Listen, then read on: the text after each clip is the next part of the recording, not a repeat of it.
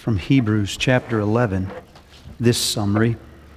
By faith Abraham, when God tested him, offered Isaac as a sacrifice.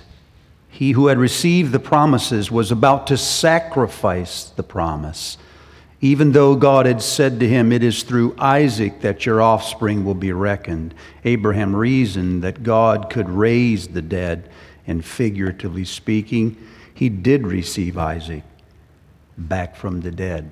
You can imagine how tense it was to try to plan a father sacrificing a son for a sermon on Father's Day.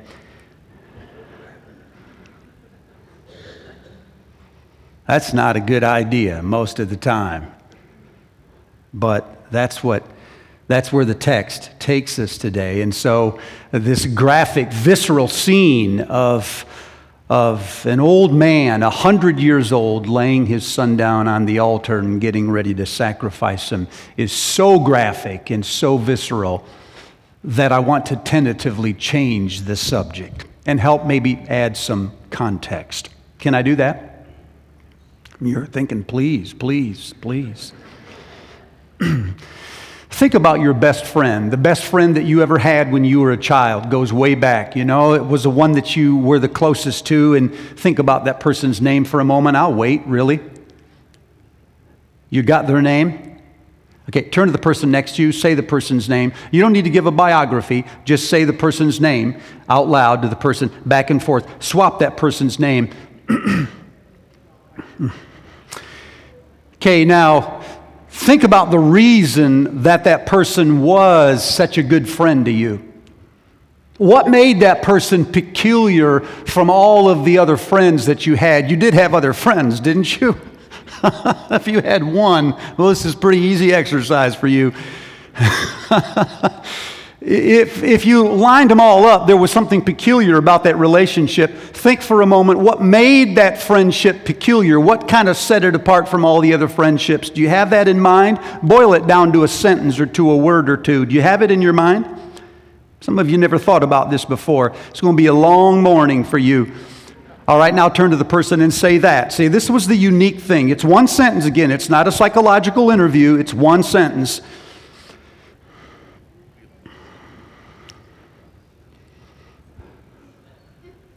All right, now swap. Say the other person. Back and forth.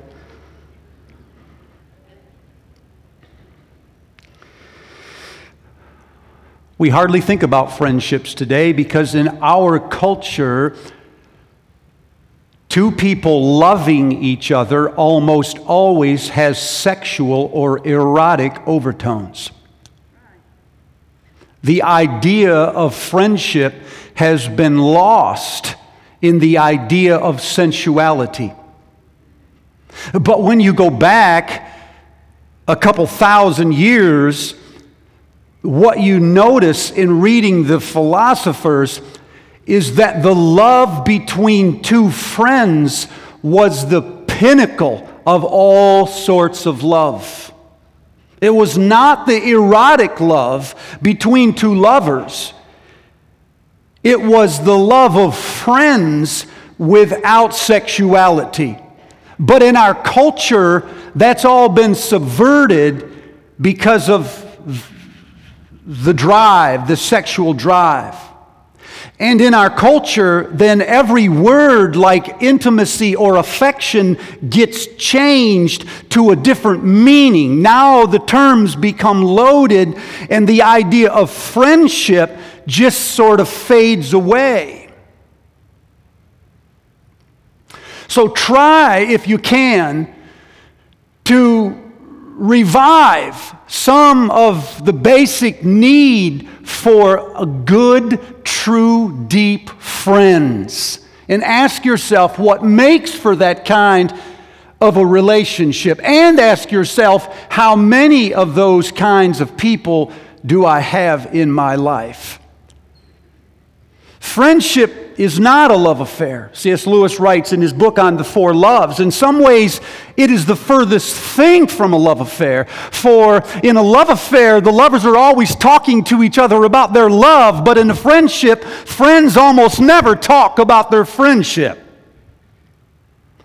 In a love affair, he says, it is two people standing face to face, belonging, involved in the other. But in a friendship, it is two people standing side by side, belonging to something else. Are you tracking? And so the friendship is never so much about the other person. It is a union of two people about something else. If there is no something else, then the friendship will quickly diminish. It becomes utilitarian. Which is why people who keep wanting to make friends can never make friends, because they don't want anything but friends.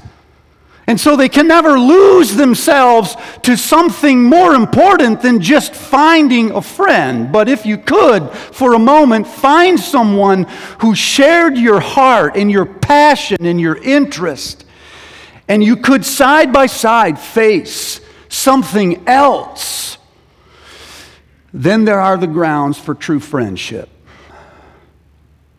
So friendship is always about something else, never just the other person. But it's not primarily about getting something from somebody else. I don't mean to imply that when you are in a deep friendship, that person does not give you things and you do not give them things. I'm simply saying that the giving and the sharing is done within the larger context of the friendship itself. You say, well, what is this, an exercise on friendship? This is church. No, see, this is why we have such a hard time in a relationship with God. Because we cannot hardly think of a relationship with God outside of our deficiency, something I need, and His benefit, something He can provide. And so when you think about it, most of our relationship with God has never gotten beyond the deficiency benefit ceiling. Are you with me? You can hardly have a conversation with God without thinking about what He could possibly do for you, a person with that much power. I mean, why would you waste a conversation on something else? You see what I mean? And what happens is it limits the relationship. This is why some of you can't have friendships with rich people. Because every time you're in a room with them, all you can think about is what they have and how you might get some of that. That's why some of you can't have a relationship with powerful people. Because every time you have a conversation, you're thinking about leveraging that friendship to get something else. You tracking? Students do this with professors. They can't have a real friendship with a professor because it's always about the grade. And until you move beyond that into a shared compassion with that person, you can't really have a friendship. I have a hard time making friends in Marion because people see a preacher as a holy person. And so they think every friendship with me is somehow going to make them more holy. Till I say, no, just so you know, being my friend does not increase your chances of going to heaven. They're like, okay, see ya. You see it? It limits the relationship. And where am I going with this? Until the terms of the friendship change, there cannot be a genuine friendship. I did not just say that we have to learn to be better friends. I said we have to learn to be different friends.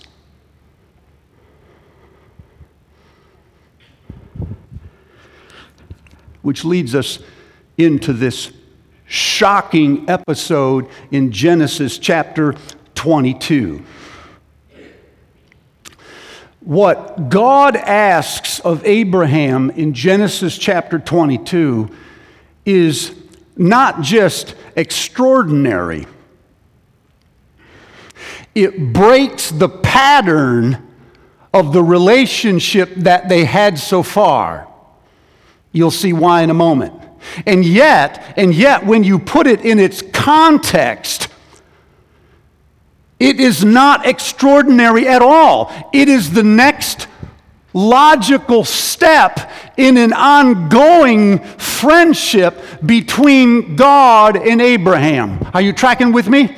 And so God is taking Abraham in this relationship to a place where he has not taken him before. And while it is fully within the trajectory of where this relationship is going, he asks for something in Genesis 22 that seems extraordinary. And if Abraham can do it, then the grounds of their relationship has changed.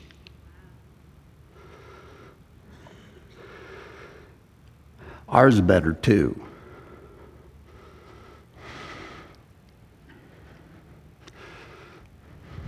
Let me give you a quick overview, all right? It's quiet in here. Are you guys there? I'm going to do a timeline. This is the timeline of Abraham's life. We're going to go back to Genesis 12, and I'm going to rip through these things really fast and try to show in about 3 minutes or 30 minutes, yeah, you get the idea, how this relationship is changing and what that calls from us. How many of you are somewhat familiar with Abraham's story? Can I see your hand? Oh, that helps tremendous. Thank you. In Genesis chapter 12, God calls Abraham to a land that I will show you, and he asks for simple obedience. Chris made this point abundantly clear. And if I were to put a label on top of Genesis chapter 12, I would simply call it this: let go and don't be afraid. Let go and don't be afraid. Are you with me?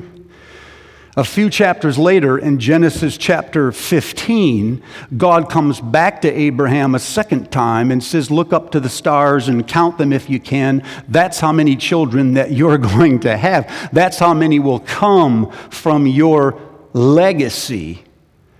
And all God asks for is for Abraham to believe the promise. That's all. He didn't say you got to do anything. He just says, this is what I'm going to do. He didn't even say, you better believe this. He just says, this is what I'm going to do. And in Genesis 15, verse 6, it says, Abraham believed God, and it was credited to him as righteousness. And so if I were to put a label over Genesis 15, it would simply say, take hold, or grab hold and believe the impossible. Are you with me? So first he said to him, let go and don't be afraid. And then he said, take hold and believe the impossible. And then a couple chapters later in Genesis 17, God reappears again to Abram. And this time he says, walk before me and be blameless. Now, you should take note of this, because this is the first time in the relationship with God that the friendship is starting to change. In chapter 12 and chapter 15, God is speaking solely about what He's going to do, but in chapter 17, God starts to ask for something in return. And so the language becomes reciprocal. God says, in fact, this is what I will do. I will give you much fruit from your legacy, but this is what I need you to do. Keep my covenant and circumcise the oldest, all of the males. You hear it? Do you hear the language? Okay, I know it's 8:30. Do you hear the language? Yeah, now we're asking for something in return. And so if I were to put something over this chapter, it would be walk with me and keep our covenant. Twice he says, this is a covenant between me and you. Chapter 17, verse 2 and verse 7. But if you go back to chapter 15, verse 18, he says, this is my covenant. But in chapter 17, he says, this is our covenant. Are you with me? The next chapter, 18, God comes back again. And we alluded to this last week. And he says, you're going to have the child a year from now. And Sarah laughs. And God says, yes, you did laugh. Hold that laugh. I'll be back in a year and we'll all be laughing. That's a really rough, bad translation of what he said. But what happens right after that is even more intriguing to me. Watch what happens next. While the three visitors who are talking to Abraham and Sarah turn and start heading towards Sodom and Gomorrah, it says the Lord stands facing Abraham. No translation in the Bible can stand the language, and so they've all changed it to say Abraham was left standing before God, but the earliest translations say God was left standing in front of Abraham. Now you have a sovereign standing in front of a mortal. And God says to himself, shall I tell him what I'm about to do? In this moment, God starts to weigh the friendship that he has with him. God looks back at the way Abram so far has done everything he told him to do. He let go and he wasn't afraid. And then he took hold of something and he believed the impossible. And then he was walking with God and he was keeping the covenant. But in chapter 18, God thinks to himself, can I trust him? Should I tell him what I'm about to do? And you can sense the friendship that God and Abraham has go to another level. And so God tells him. He says, I'm going to go down to Sodom and Gomorrah and I'm going to check it out. I'm going to see if everything they've told me is true. If it's not true, I'll know it. And if it is true, I'll know it. And there is a pause.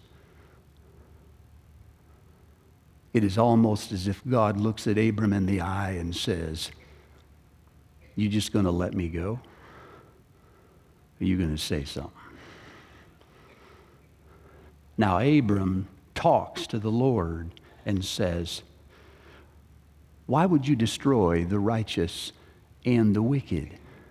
That's not your nature. The future will always look back and say, you can't tell the difference. Shall not the judge of the earth do what is right? Why would you do this? If you can find 50 people, will you not destroy it? God says, all right, find 50. 50 righteous people in that town and I won't destroy them. Abram waits for a moment and says,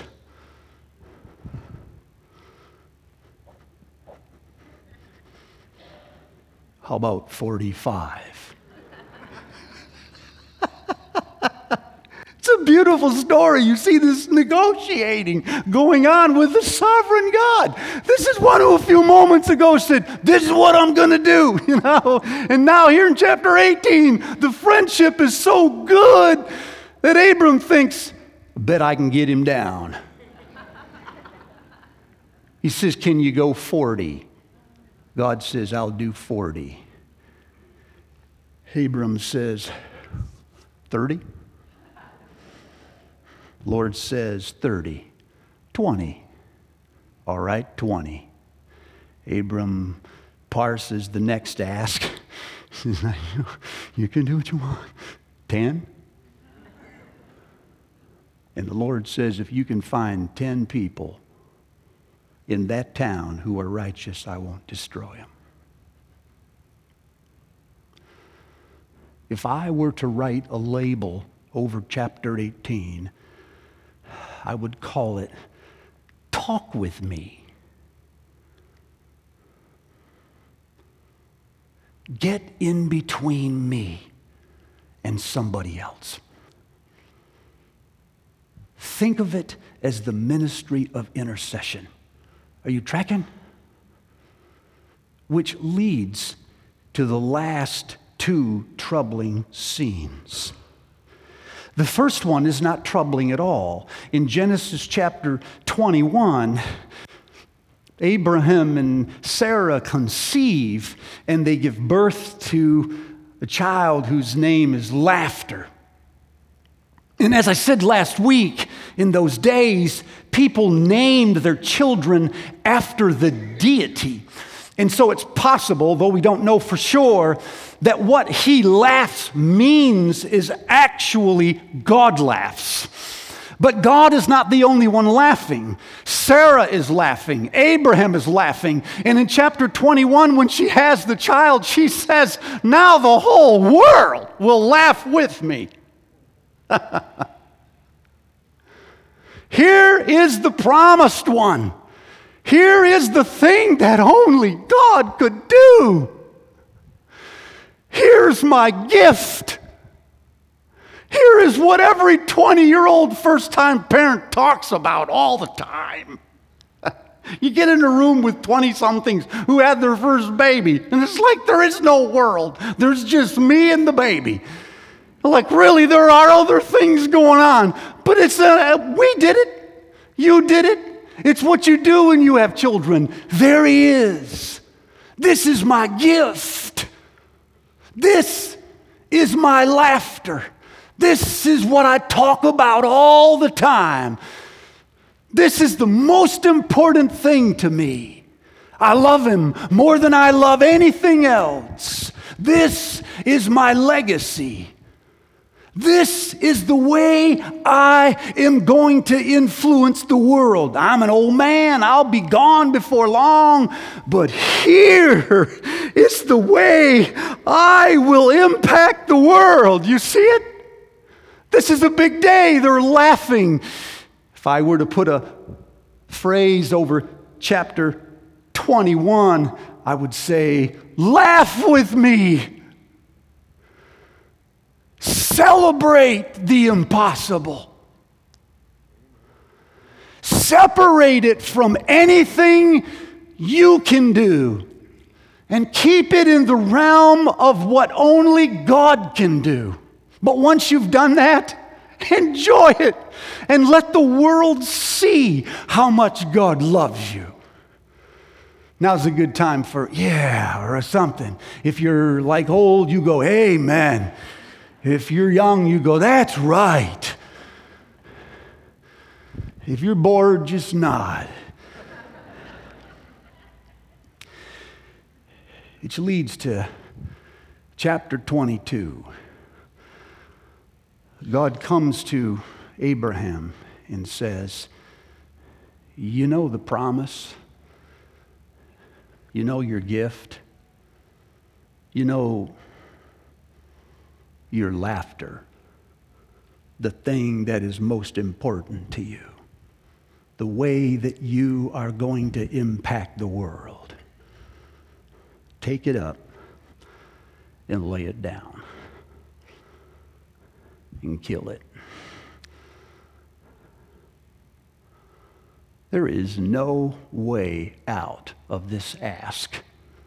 This feels preposterous until you put it in the context of a friendship that has been going on and on. Can you see it? Can you see it, people? The friendship is not only growing, it's starting to change. Here's why. Because when he tells Abram to lay his Isaac down, it is the first time that God never said, I'll give you something in return. It's the first time he never assured him.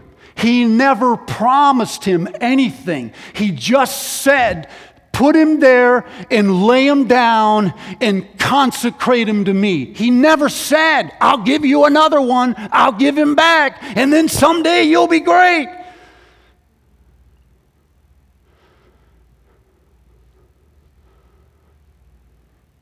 And the difference is important to me because when we talk about laying down what is important to us, that's what we often do, you guys. We often move right past the surrender and back into something like obedience.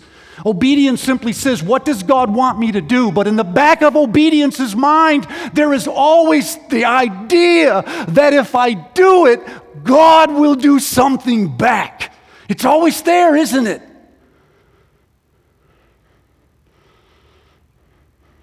Because we know that God honors obedience.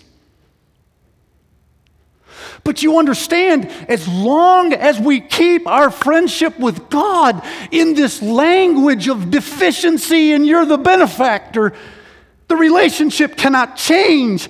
But on the day we allow God to confront us and say, take the thing that you love the most, the thing that brings you the most delight, take your gift, the thing that you're really, really good at, your legacy, it's your way of impacting the world, and lay it down and consecrate it. And then he stops talking. Suddenly we have a decision to make.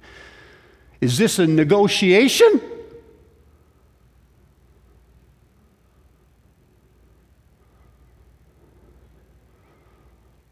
Or is this a surrender?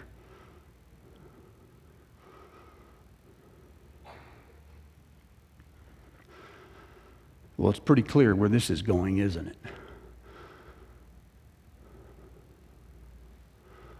Some of you have family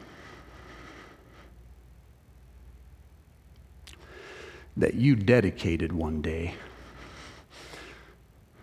but you never surrendered them. You have in the back of your mind an agenda for your kids and your grandkids. You have the perfect life. I don't fault you for this. Man, I got the perfect idea of a life. It is natural to do this. It is maternal, it's paternal to say I want the best for my kids. And so when we dedicate them, we often bring them up here and say, by dedication, thank you, Lord, for giving them to me. But do we really mean I give them back? You do with them what you want. Some of you are this way about your marriage. Some have waited a long time to get married. They finally got married.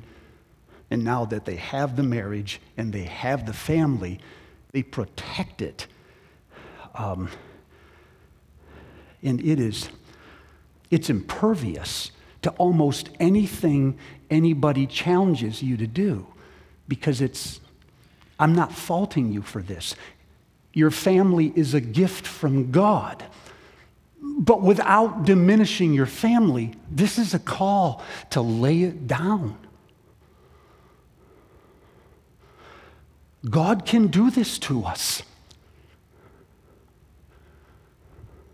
And for some of you, it is your abilities, your talents. It's your degree, your body of work. It's what you are so good at. And again, we're not diminishing it in any way. It is a powerful tool. And you keep wanting to say, if I get better at this, how is that not in God's best interest?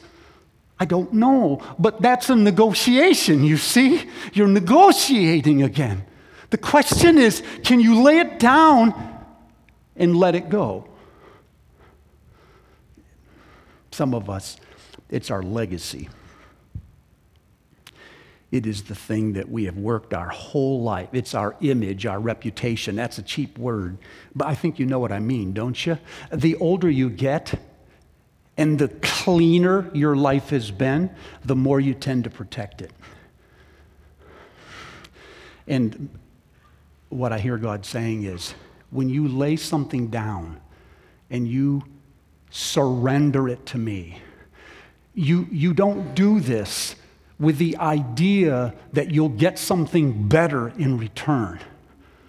And you don't do it with the idea that God will make you better at it. You let go. And the outcome is completely in God's hands.